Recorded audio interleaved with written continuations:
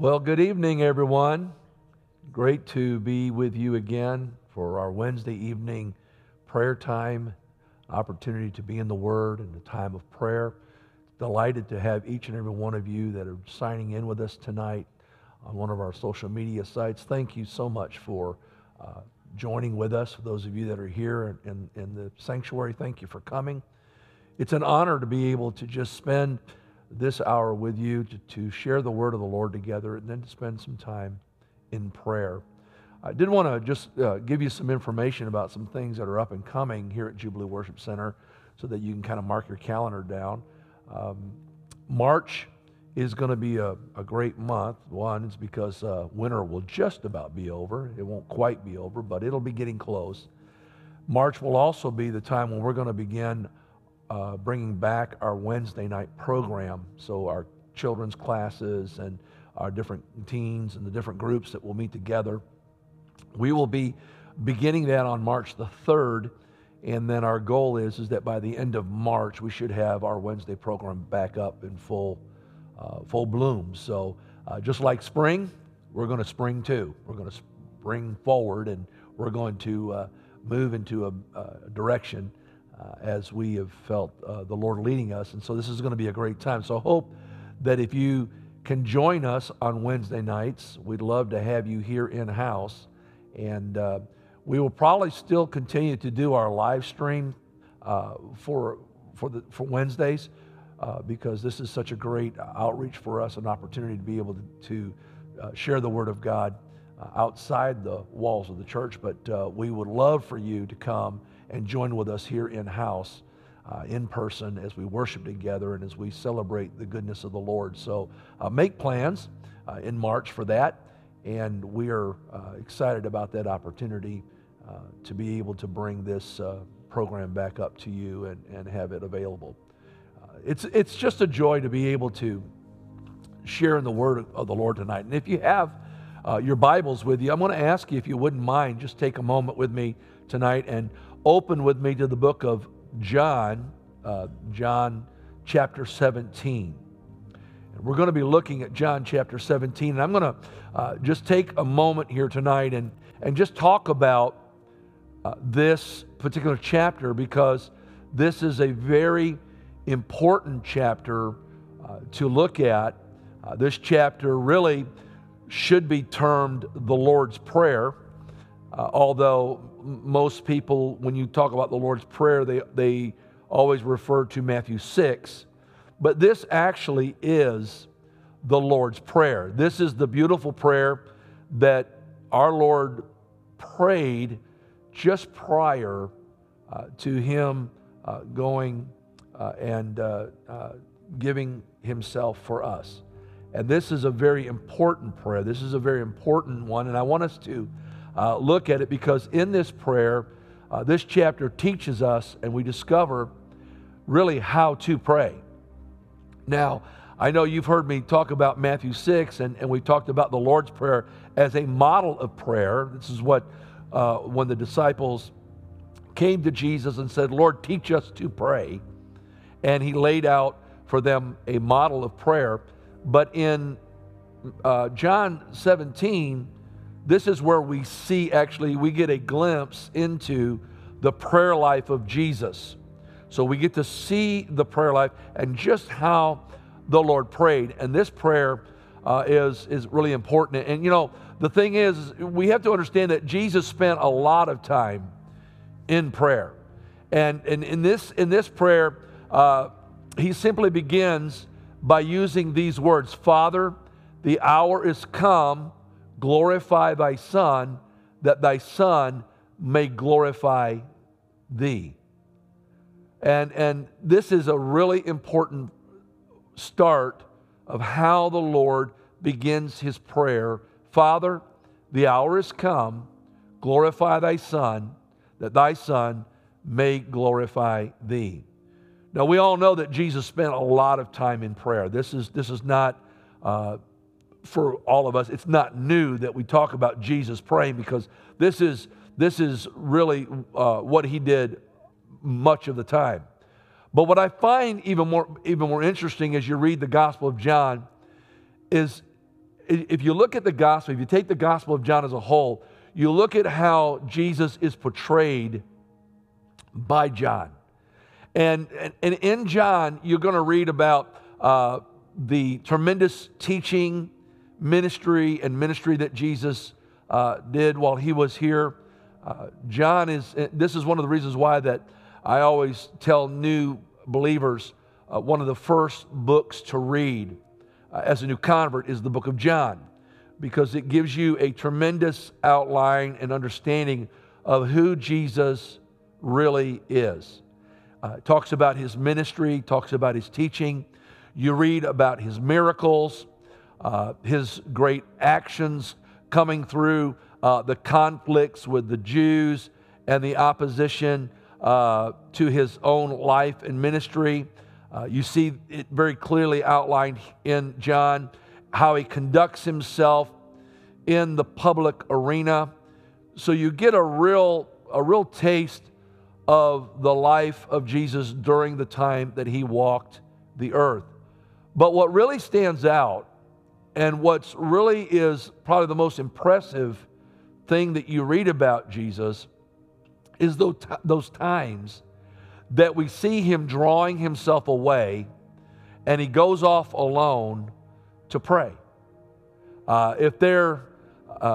It's in this place, it's in those alone moments that he is in communion with the Father, and he reaches up to draw strength and grace and power. You read about how that the crowd wanted to make him, take him away and force him to become the king. And when that happens, what does Jesus do? Well, the Bible says in John that he slips away to the mountains to pray. At the graveside of Lazarus, what do you see him doing at the graveside? Well, we see him weeping, and then we see him praying. He's always seen in prayer. We see this. We see him at prayer in a lot of places throughout the book of John. But here in John 17, this is the place where it seems as if that the Lord just lays bare his entire heart, and where we are able to look deep within to understand the burden of his life and the desire of his very innermost being. We get to see inside the heart of Jesus. And I think that this is really, really important. And because of that, from that vantage point, we can learn to pray through the way Jesus prayed. And, I think it's important for us to take this in. It would be enough just to hear him pray, just to hear his words. So if you read it, if you have the opportunity to read John 17, and I would highly recommend that after tonight, that you take a moment and just pause and just read through John 17. And as just to hear the words they're powerful. Yet we have an opportunity to really look deeper than just his words. We're able to understand through John 17 what really is going on in his heart. And this is tremendous to be able to see that we can actually listen to, as John writes this, and he writes down the prayer that Jesus prays.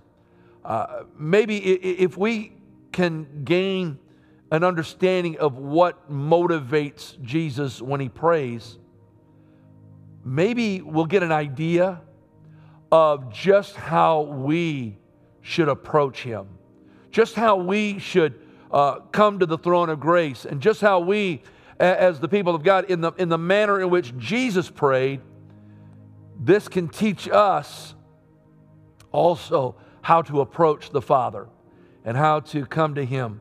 And again, I know that we look at Matthew 6 as a model of prayer, but again, this is more than just a model. This is prayer in action. This is Jesus praying active prayer. This is what he's doing. And so I want us to look at this. And what's interesting about this is what you'll notice as you read the text. You're going to notice that the Lord prays very unselfishly. Jesus prays very unselfishly. In fact, Jesus in John 17, he has 8 petitions of prayer, 8 requests that he makes to the Father. 2 of them he makes of himself. So out of the 8 petitions that Jesus presents to the Father, 2 of them are about himself. 6 of the petitions are for others. And of the 6, 3 are for his disciples who are with him. And 3 of the petitions, 3 of the requests are for disciples who will come later on. That is you and me. So even in John 17, Jesus is praying for himself, he's praying for his disciples, and he's going to be praying for you and me. That's powerful. When I saw this, I thought, man, this is really a powerful thing. I know that, we get concerned about the prayers of some people, but to know that Jesus, the Son of God, has prayed for us. I want you to let that sink in for a moment. Jesus has prayed for you. I don't know about you, but that really encourages me. That speaks volumes into my life. It causes me to see things in a different way, that here the Son of God is praying for me. Perhaps Jesus was showing us something about how we ought to pray, and for whom we ought to pray, and really the ratio of our prayers. Out of every 8 times that we get on our knees, 2 of those times ought to be in the behalf of others or ourselves, and 6 of those times we ought to be interceding in behalf of others. Think about that. So if you figure, in a week, the times we get down to pray, think about this. In our prayer time, how much time are we spending praying in behalf of ourselves, and how much time are we praying and interceding in behalf of others and the needs of others? The other thing I want you to notice is notice he says that that Father, the hour is come. This is a very important phrase. Prior to this in John, what you're going to read where Jesus says 3 different times, the hour is not yet come. All right? He says it in John chapter 2, verse 4, John chapter 7, verse 6, and John chapter 7, verse 30. He says, the hour is not yet come. But then in John 12, in verse 23, he states this, the hour is come. The hour has come. John 12 is the moment that we see when you read that. You'll read where it is at that moment that Jesus himself is finally, he's yielding, if you will, to the will of God. And this is where he is yielding all out to God. John 17 is a confirmation of that now this is the time. And he says it here, the hour is come. I'm willing to yield. I'm giving myself to this. He knows that the hour of his own life is really come to the climactic moment when he's going to offer himself once and for all for the sins of the world. This is that moment. And he says, this is the hour. The hour has come. The time is now. This is it. Before that, he wasn't ready. It wasn't time. But now the time is here. And so the Lord presents himself and he prays. And this is what he prays. He prays for the Father's blessing. Notice what he says in verse 1. He prays this way. He says, glorify thy Son. This is his frequent request. Father, would you bless me? Would you glorify me? This is the natural request of the Lord. Why would he request this? Why would he say this?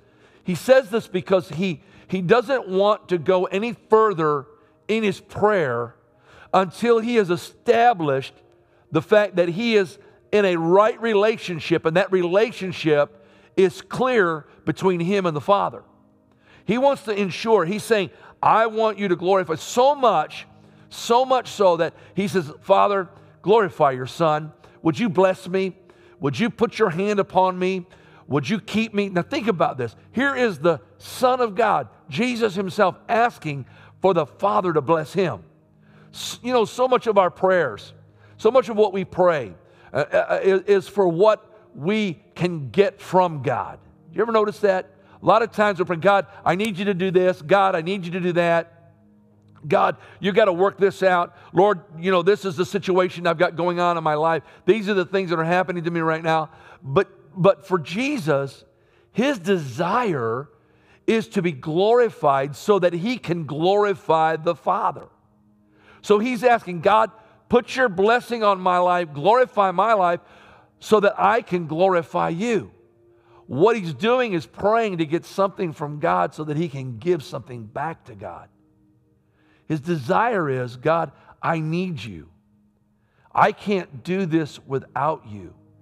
We hear this a lot when Jesus prays. You know, one place he says, why do you call me good? There's no one good but the Father. So he understands that, he recognizes that here in this place, what he's doing is praying. And I want to tell you that kind of prayer, the kind of prayer that Jesus prays like this, is the kind of prayer that will get you to the throne of grace and cause you to touch God and receive his power and receive the grace that God can give. When we pray, you know, when you're praying to be a blessing, when you say, Lord, bless me that I can bless somebody else. Bless me that I can touch someone else. Teach me so that I can teach someone else. Lord, help me so that I can help someone else. When we pray like that, God hears us. And not only does he hear us, but God answers that prayer. And I believe this, he will visit us with his grace, with his love, and with his mercy. And so Jesus comes right along and says, glorify thy Son, that thy Son may also glorify thee. Oh, to understand this, and I got to tell you, you know, this ought to be the highest motivation of our life. This was the highest motivation of his life. This was the greatest desire that he had in his earthly ministry. This is the one thing that he wanted to do above everything else. He wanted to reflect to the world the almighty presence of God, that God was real, that God has come, that he is there. This is what he desired to do, and this ought to be the highest aim of our hearts, to say, God, would you touch my life because I want to touch someone else. I want the world to know you. I don't want them to know me. I want them to know you. Glorify. Let me decrease, John said, so that you can increase in my life. Amen. This ought to be the prayer, that we could be so unselfish, right?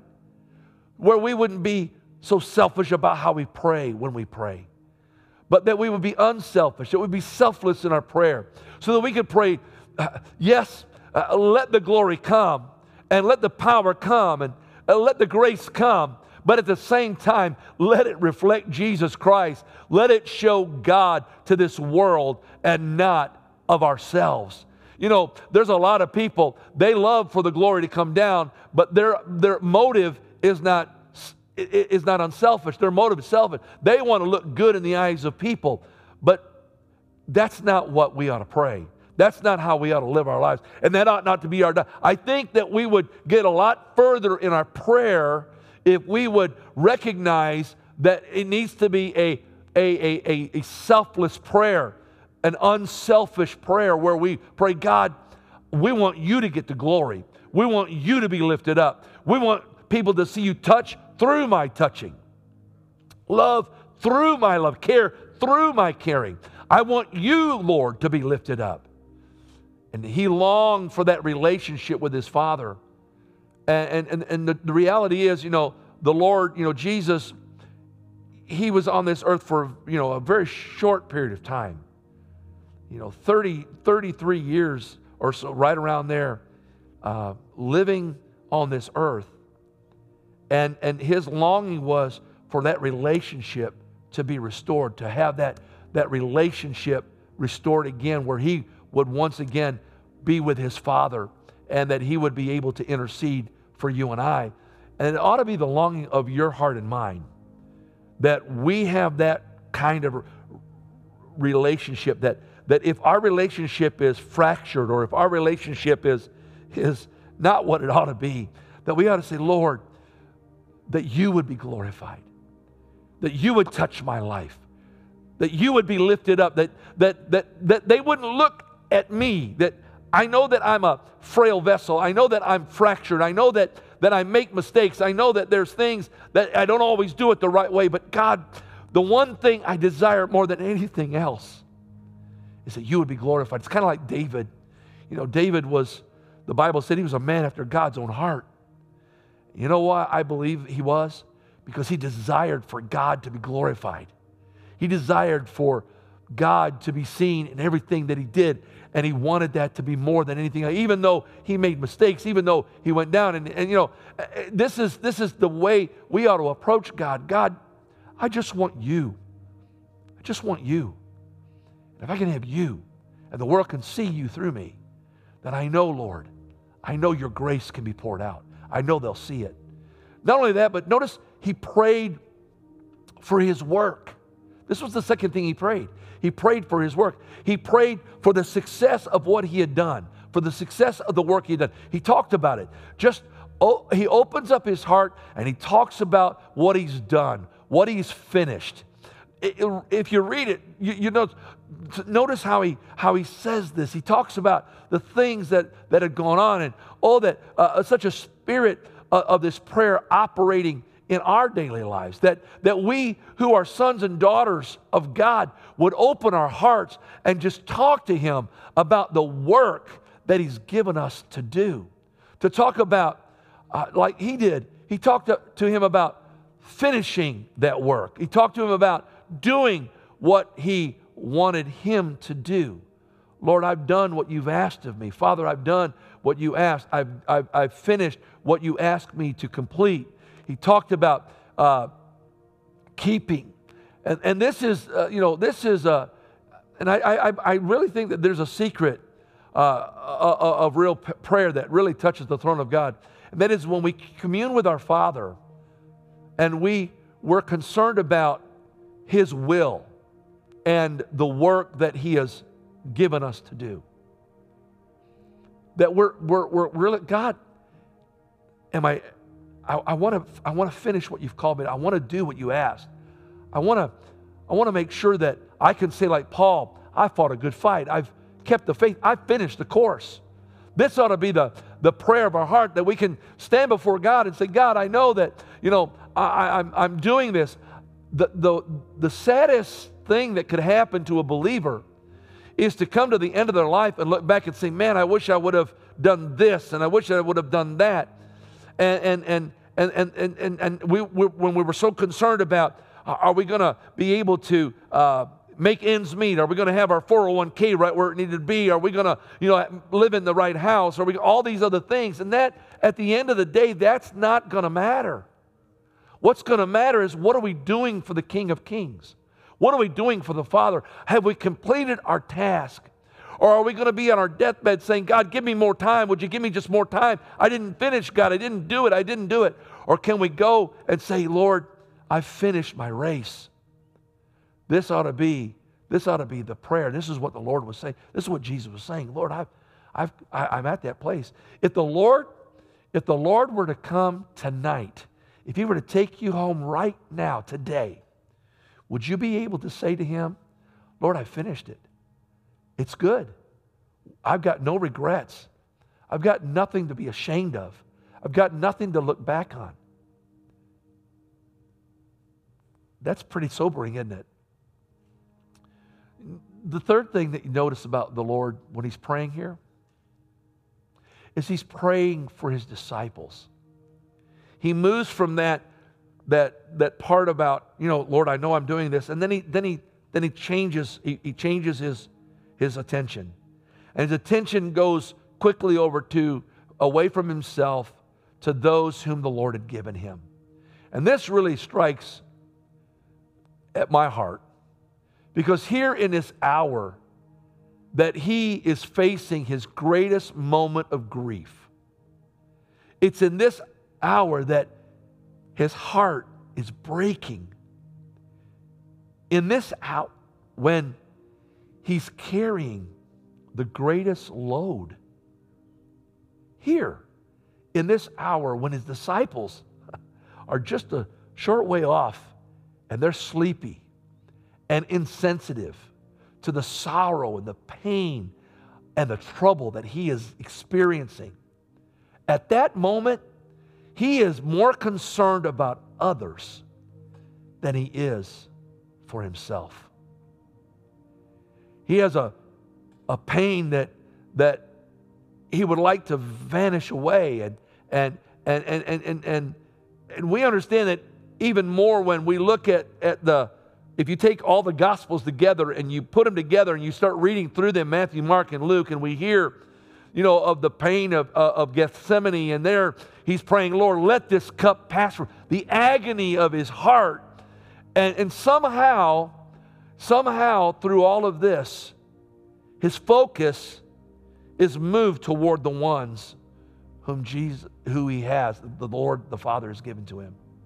Somehow I think that it's real easy in this present day for us to be prone to turn our hearts and our minds away from the central core of what Christ is really all about. I think a lot of times, what happens to us is that we can get caught up in life and caught up in stuff and our things and what's going on around us, that we miss what really is the central part, and that is to follow God and to love. To follow God and to love the Lord. To follow God and to love. To follow God and love. It's so important to visit again the prayer of Jesus and see what was at his heart of his prayer, and how even in his struggle,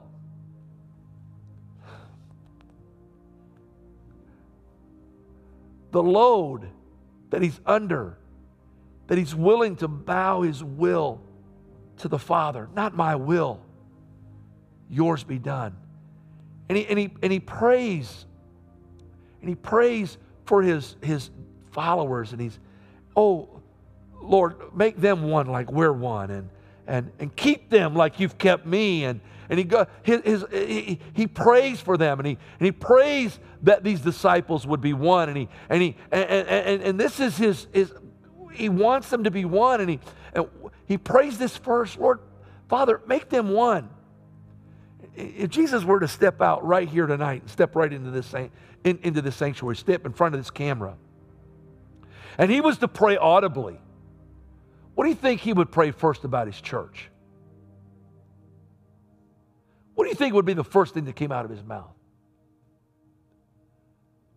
When Jesus stood before Simon Peter, he said to Simon, Simon, Satan desires to have you, and that he can sift you as wheat, just to shake you to pieces.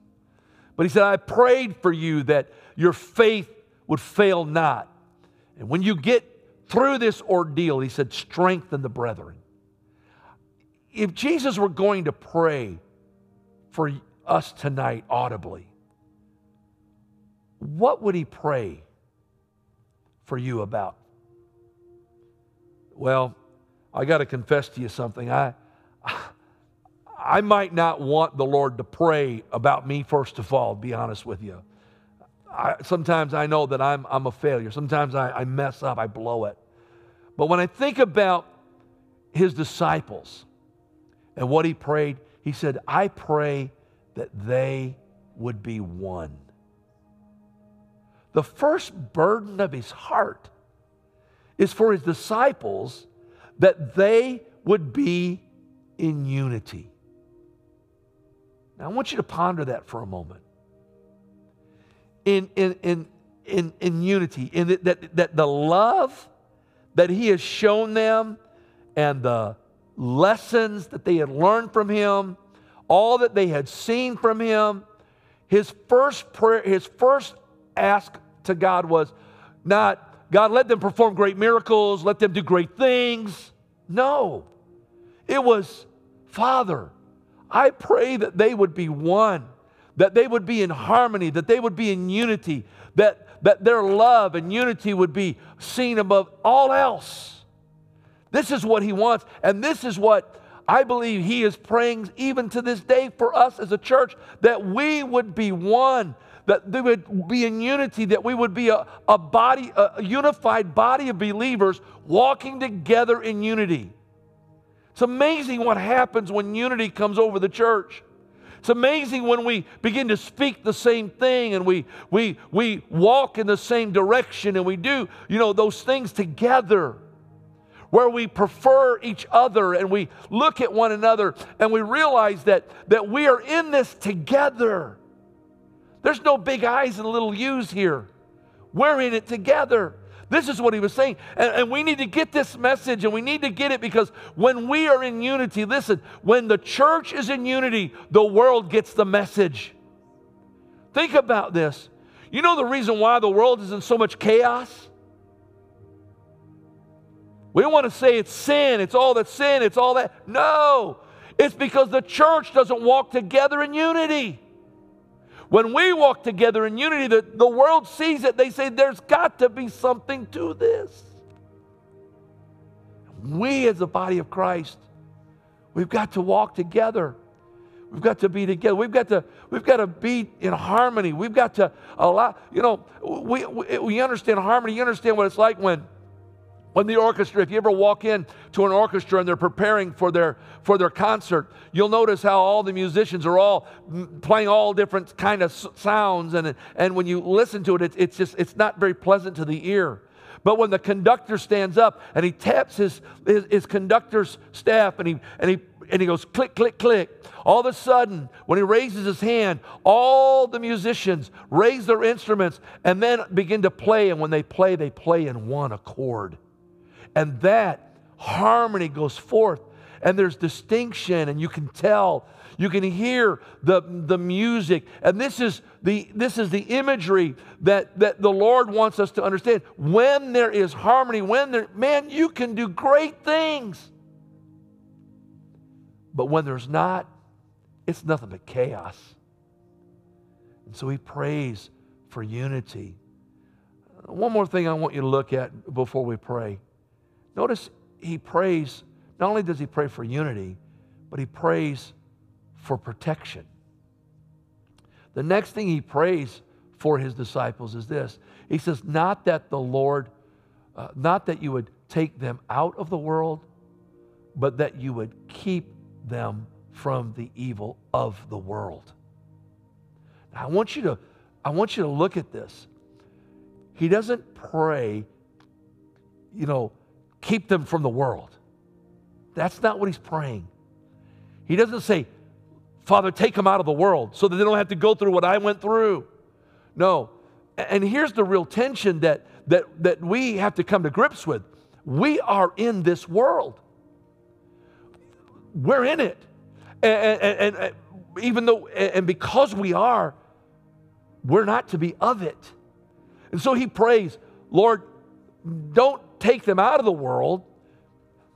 How many times have you asked God, Lord, would you take this from me? Would you take this burden from me? Would you take this problem from me? Would you take this issue from me? Would you take this situation? Lord, I don't want to deal with this. I don't want to go through this again. I can't handle going through another thing like this. Be nice. There'd be a lot of times, I've prayed just like that. God, I don't think I can handle another moment like this. He doesn't pray, take them out of the world. He prays, keep them from the evil of the world. See, how do you keep yourself separate from the world? Some just cry out for separation. I don't want nothing to do with these heathens. I don't want nothing to do. And if you know anything about how the monks came into being, their idea was that we cannot associate, we've got to separate ourselves. So they put themselves behind closed doors and big walls, and they wouldn't come out to the public because they thought that would be the way that they could keep themselves from being tainted by the sin of the world. It didn't work. And a lot of people think that that's the way it'll be. We just stay away. You can't stay away. It's kind of like thinking that if you keep yourself locked down and you stay locked up and closed up in your house, you'll never have germs. Not true. In fact, what it does do causes you to have less ability to fight off. You see, there's something about being in the world. When you're in the world, you begin to see how the world operates. You begin to recognize things for what they are, especially when you're in Christ. And this is something that we have to recognize. And this is what the Lord is saying. He said, Father, I don't want you to take them out of the world, but I want you, Lord, to keep them from the evil that's in the world while they're in this world. How else are you going to be a light to a dark world unless you're in that world? You can't be a light in the church. You're not a light when you come in the house of God, because we're all lights. And light upon light upon light is just light. But out in the world where the darkness exists, where there's an absence of the light, that's where we shine the brightest. In fact, I'm convinced that we shine the brightest in the darkest places, in the darkest moments, in the darkest of times, when things are not going, when we're under the deepest and the darkest persecution. That's when the church thrives the most. And this is it. Don't just keep me from the world, God, but keep me from the I'll go into the world. They're going to go out there, Father. They're going to have to go in there. They're going to have to deal with stuff. But Lord, when they're out there, you can keep them from the evil one. You can keep them from the evil of the world. And I do believe that God can keep us from the evil one. And I'm gonna just stop right there. There's more to this, and we'll pick this up later, but because there's more to this. But I want us to think about this for a moment tonight. I want us to think about what the Lord was praying. How the Lord said, make us one. Father, glorify me so that I can glorify you. Bless me, God, so I can bless. That ought to be the prayer of our hearts. And I want us tonight to just turn our attention to that. And I want you to be honest with God tonight, just for just a few moments. Would you just in your own way, as I'm praying, I want you to pray. And I want you to ask the Father, Lord, show in me the things. If my life is not glorifying you, then Lord, show me that because I want to glorify you. I want you to touch through my touch. I want you to love through my life. I want to be a blessing. I want to touch others. I want you to touch others through my life. I don't want to get caught up. And then, Lord, help me like Jesus prayed for the disciple, to be one with you. And Father, that in the world that I'm in, I know I've got to deal in this world. I know that I've got to live in this world. But while I'm in this world, while I'm here, and I'm going to be doing your work, and God, I'm going to fulfill what you call me. I don't want to miss a day, God. Just like Jesus, I don't want to miss a moment. I want to be able to say, I'm doing the work. I fought the good fight. I've kept the faith, like Paul said. I'm finishing the race. God, I'm going to finish this thing. You began a good work in me. You're faithful, God. You'll complete the work in my life. God, I want you to keep me. So would you with me right now? Would you just join with me? Heavenly Father, I want to thank you tonight for I want to thank you that John 17 is there. God, it does. It gives us a bird's eye view. It helps us to peer in to what your word says about your prayer life. Lord, it shows us how Jesus prayed. It helps us to understand the importance of of how we pray and watching, Lord, as the Father, come to the Father, how we come to you. And I look at this, Lord, tonight, and I realize, Lord, I realize my shortcomings. I realize, God, that there are times when I know, Lord, that I'm not all that I'm supposed to be. I'm not always where I need to be, and I'm not always doing what I need to be doing. I recognize that. But God, I also know that it's the desire, Lord, of the Father. It's your desire for us to be one. And God, that you desire for me, Lord, and I want so much for you to be glorified in my life. I want to, as John said, decrease so that you can increase. That is my heart's desire, God.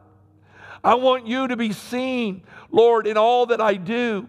Lord, I want my conversation, the words that I speak, the actions of my life, the deeds of my hands, where my feet go. I want them all, God. I want it all, Lord, my body. I want everything, God, to be subject to you.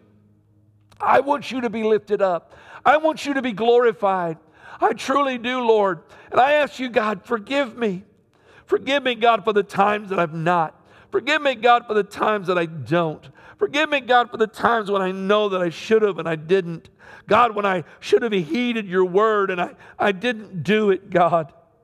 Oh, that God, because I know how much you love us and because I know how much you care about us. Because I know, Lord, that through all the things, God, that we go through in life, God, the reality is, Lord, that the one thing that you desire, Lord, most of all, is that we, Lord God, would glorify you with our lives. God, that we would be examples, Lord, to the rest of the world. And God, that, Lord, as Jesus prayed for his disciples, that they be one as he was one with you. We too, Lord, need to be one with you. Lord God, there needs to be a unity among the believers.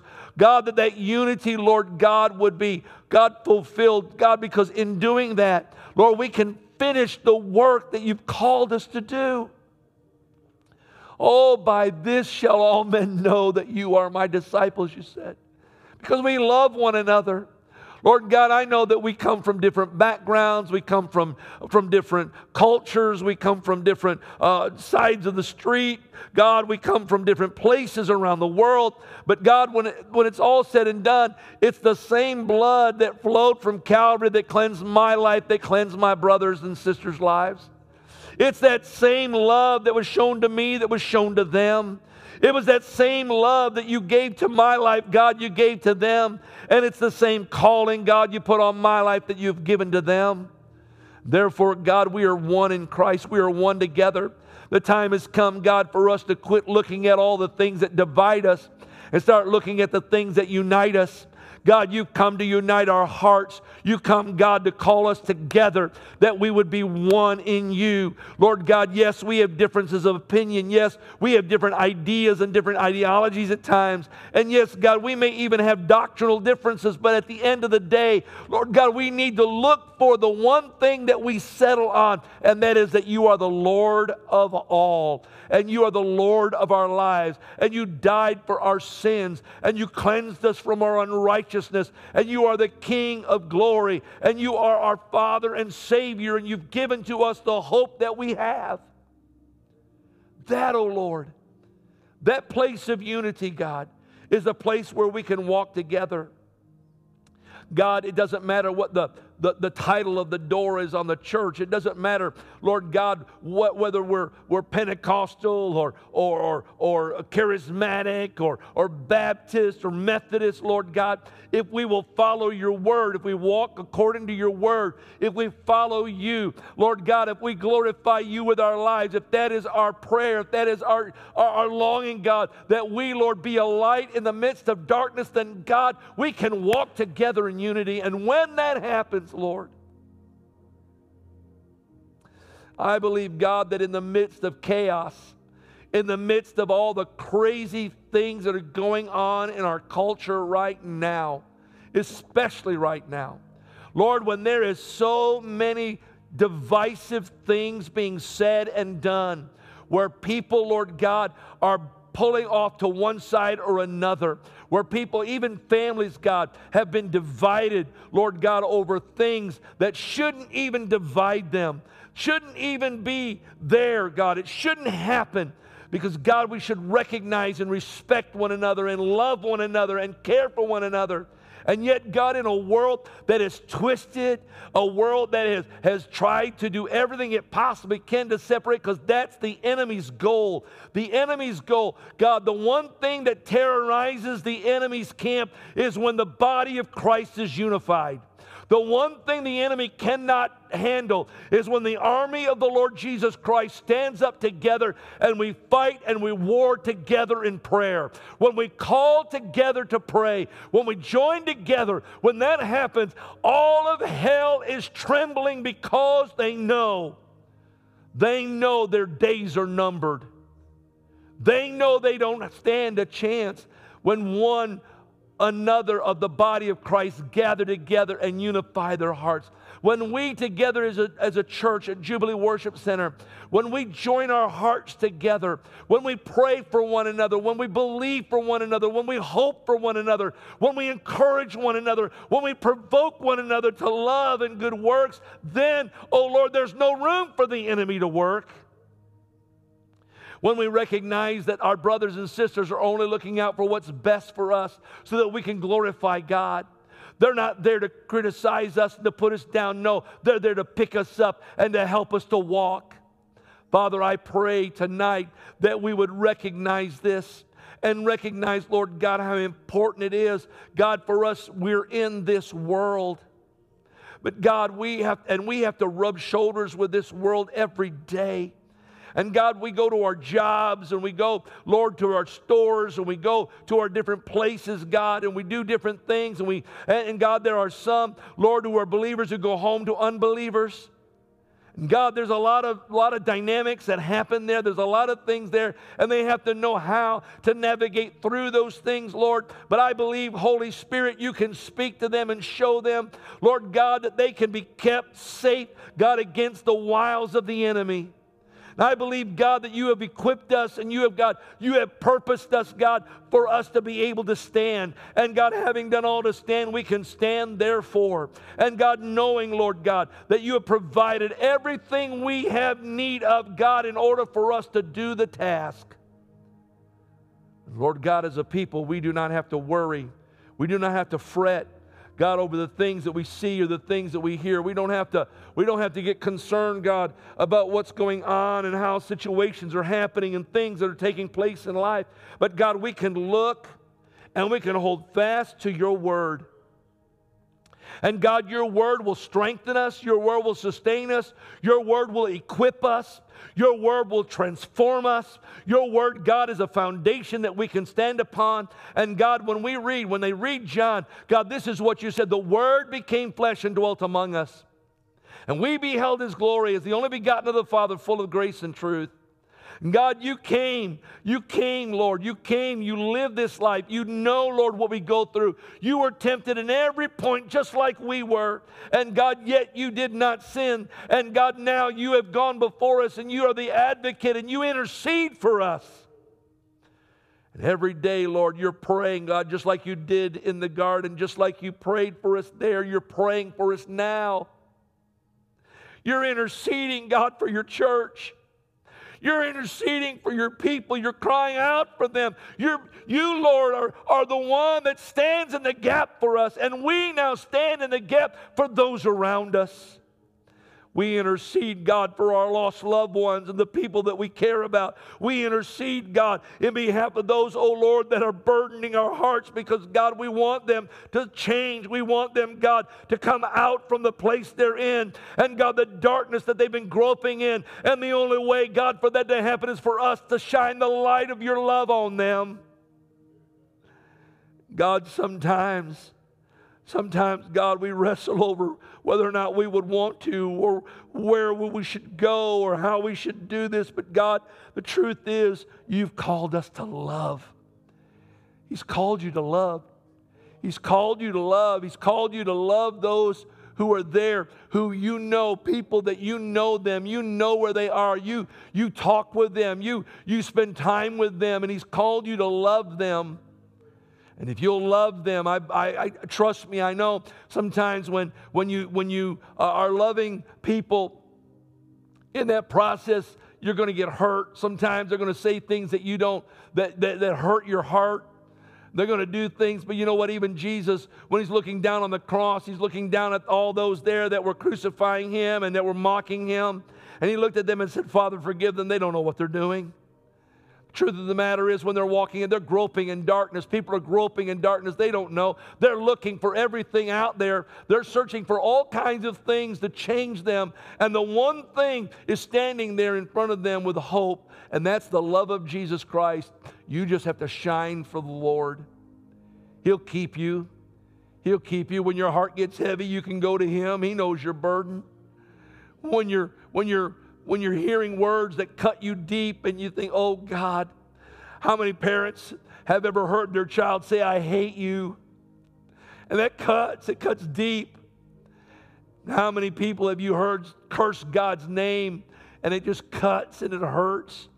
But you know what? You don't have to be angry. You don't have to get angry at them. They don't know what they're doing. They don't know. They don't know how deep. They don't know how dark they're in. They're used to the darkness. They're used to it. They've not done anything. They don't know anything else.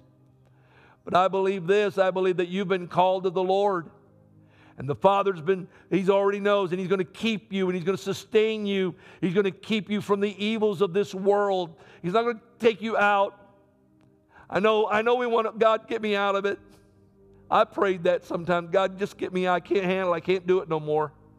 But I'll tell you what I found. I have found many times in my life, I've discovered that in the most difficult times of my life where I thought I needed to get out of it, the Lord brought me through it. And on the other side of that, I'd seen the hand of God do great things through it. And I never realized the impact of what was going on during that time. So, Father, thank you. Thank you for taking me through. Thank you for taking me through. Thank you, God, that I don't have to stay stuck in these places, but that you take me through those places. You take me, Lord, and you move me through the situations of life. You move me through those things that go on. You help me, Lord God, to know how, Lord God, to deal. I can raise the shield of faith, God, when the enemy tries to pierce me with his darts, when he tries, oh God, to come against my life, but I hide under the faith of the shield that you've given me. And that, Lord God, protects me from the darkness. And when we together, God, when we together stand as the body of Christ, Lord God, we hold on to one another and we protect one another. That's why we bear the burdens of one another. That's why, Lord God, we're long-suffering with one another. That's why, Lord God, we care for one another. And that's why, God, we can comfort one another, because, God, we ourselves have been comforted with the same kind of comfort. We've experienced that, God. We've seen it, and I thank you for that tonight, Holy Spirit. I thank you that you lead us. I thank you that you guide our hearts, that you draw us into those places, that you take us, God, into those places. Lord God, even though, like David said, yea, though I walk through the valley of the shadow of death, I will fear no evil, for you are with me. Your rod and your staff, they comfort me. You even prepare a table before me in the presence of mine enemies, and my cup runneth over. How you do those things, God, I don't understand it. I don't know how it happens, but I'm so grateful and thankful that it does. I thank you for the Holy Spirit's comfort. I thank you for the Holy Spirit power. I thank you, God, that you are lifted up. I thank you, God, that you are glorified. I thank you, Lord, that in every step that I take, Lord God, that it's because you have given me the ability and the power that, God, you will fit. I'm not there yet. I'm not perfect yet. I've not made it all yet. But I'm pressing toward the mark. God, I'm going to keep pressing on. And I'm going to keep going on, because I do believe, God, that you began this work. And God, if you began this work, you're faithful to finish this work. And you'll complete it for your people. I believe that. If you believe that, just give the Lord a praise for it right now. I praise you, God. I praise you, God, for that. I praise you, God, because you finish what you start. You finish what you start. When we pray, you answer prayer. When we call on your name, you hear us. There's never a moment, God, that you turn a deaf ear. No, you hear every cry of your people. You know them. Lord God, you know them. Even when Israel was sitting in Egypt for 400 years, you heard every cry that they cried out. You knew them, and you were working out all things to their good. You're doing that right now for your people right now. I believe that right now. I believe God can heal people and touch them and change their circumstances.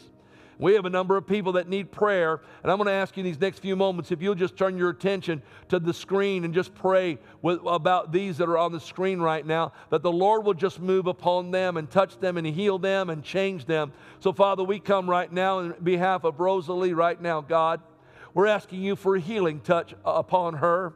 We believe, God, that you can move, and we believe, God, that you can make way for her life. And, God, there are things that only you, Lord, can do. And so, God, we're believing that. We're trusting you right now, God, for a move. For Ed right now, God, for Ed. We pray, God, that you'll touch him. Lord God, we don't know all the circumstances or why and things of that nature, but we know this. We know, Lord, that you're able to do exceedingly and abundantly. So, God, we're just trusting you for healing for him right now and for his wife, Chris.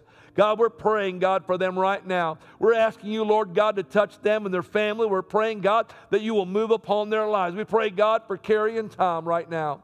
God, I ask you to move in that house right now. Father, I believe that you can speak, Lord, over that situation. You, God, can take hold of it. So, God, right now we come and believe, Lord, for your healing touch upon them right now. Move, God, as only you can. God, we pray for Virginia right now, Lord. God, this is a moment, God, for you to touch. You're a healer and a provider. You're the one that does the work. There is no limitation to what you can do. So, Lord, we pray that you will move upon her life. Touch Sister Audrey, God, right now we ask. Lord, in this moment, God, for a healing touch, that you'll move, Lord, in her life. For Jason, Father, for Lisa's cousin, I pray, Lord, move upon his young life. This young man, God, has a future. God, you have a plan, God. I know you do, and I believe, Lord, that you can turn it around for him. And whatever the enemy is meant for evil, you can turn it around and make it good. I pray, Lord, that you'll touch Sister Ruby. God, I pray for her healing, and that, God, you'll lift her up. You'll speak over her life, God, and you'll just touch her, Lord. And for Sister Eva's friend, Tammy and Jeff, Lord, move upon them. God, for Tammy Rouge, Lord, I pray, God, that you'll touch, Lord, in the situation for the test and the reports and things that have to come. And God, the things that the doctors are working, I pray, Lord, for her mom and her brother. Lord, raise them, touch them, strengthen them, God. Keep them, draw them to you, Lord. Only you, God, only you can do this. Pray, God, and continue to touch Patty, Lord. I pray, God, that you'll bring correction, God, to the things that need corrected. I pray, God, that you'll move, Lord, in her behalf. I pray, God, that the report she gets, God, the next report, Lord, will be a good report. I pray, Father, that you'll move, Lord, upon Matt. I pray for his wife, Jenny, right now. Lord, I know that she's got to have a procedure done. I know, Lord, that you're able. I know, God, that you can move. I know, Lord, there's nothing impossible with you. I believe even before she goes into the surgery room that, God, you can move and touch her. God, raise her up. I pray, Lord, for that family right now. I pray for their family members. I pray, God, you'll just touch. God, I pray for Ben Rogers and his family. God, continue to touch them and strengthen them. For Emmy, Lord God, who's getting ready to have this surgery, I pray, Lord, for that family. Lord, watch over them and keep them, I pray, in the name of Jesus. Lord, that you will just strengthen them. God, for Rhonda Miller's dad. God, for Joe Jackson right now, and Moses and Sally. God, I pray, God, that you'll just touch them, healing. God, these are people that need a healing touch. Randy needs a healing touch, God. I pray, God, for our pastors, God, in our region. I ask you, God, to touch them. Lord, I pray, move on them. God, give them an outpouring of your Spirit. I pray for the missionaries, God, that we have. Lord, I pray for Sarah and Jason, Lord, and Lucas in Wyoming, God, on the reservation. God, make a way, God. They have a financial miracle that needs to happen. God, I believe you can supply it. Father, I pray for the Rossens in Germany, Lord. And God, I pray that you will just reach down, Lord God, upon Brother and Sister Anisket, Lord, and for Global Hope, God, and for Jamal and all the team, God, that works in the Middle East. God, I pray for Pastor Callie and Cindy and the work that they're doing, God, the prayer meetings they have, God, every day. And the women that they're raising up, God, to be voices, oh Lord, in this generation, to speak life, and God, for the things that are going to be happening, the revivals, God, that are breaking out all across this nation right now. God, I pray, God, that you will move. I'm believing, God, for an outpouring like nothing we've ever seen before. And the greatest harvest, God, that is coming right now. It is happening right now, right as we pray. God, you're moving upon sons and daughters. God, you're drawing them back together. You're drawing them home. God, I believe it. And God, I praise you for it right now, and I give you the glory. I give you all the honor, God. I thank you, God, because we know, Lord God, that you are moving, and God, you are delivering, you are setting free, and God, you are doing, God, a complete work in Jesus' name. Hallelujah, hallelujah, hallelujah. Well, praise God. Amen, amen. I tell you what, when we have these prayer times, I don't know what's going on with you, but I can tell you from my own heart, man, I tell you, my heart gets so excited when I start thinking about all that God is doing. When I pray for these people, I really do. I believe God's going to raise them up. I believe that the Word of God is going forth, and it's changing the circumstance and the situation in their life. I don't care what I see with my eyes. I know what the Word says, and I'm standing on the Word. I like that song we used to sing, whose report do you believe? We're going to believe the report of the Lord. Amen. Well, I want to thank you tonight for joining with us. Thank you for spending this hour with us. God bless you. If you want to know more about Jubilee Worship Center, by all means, go to JubileeWorshipCenter.com. We'd love to hear from you. If you don't have a home church to go to, why don't you come and check out Jubilee Worship Center? We're seated and located at 415 North Hobart Road, right here in Hobart, Indiana, just less than a half a mile south of Route 6. We'd love to have you come and be a part of our service, and we would just welcome you with open arms. It would be great to see you. God bless you. Have a great night. Thank you so much again for being with us.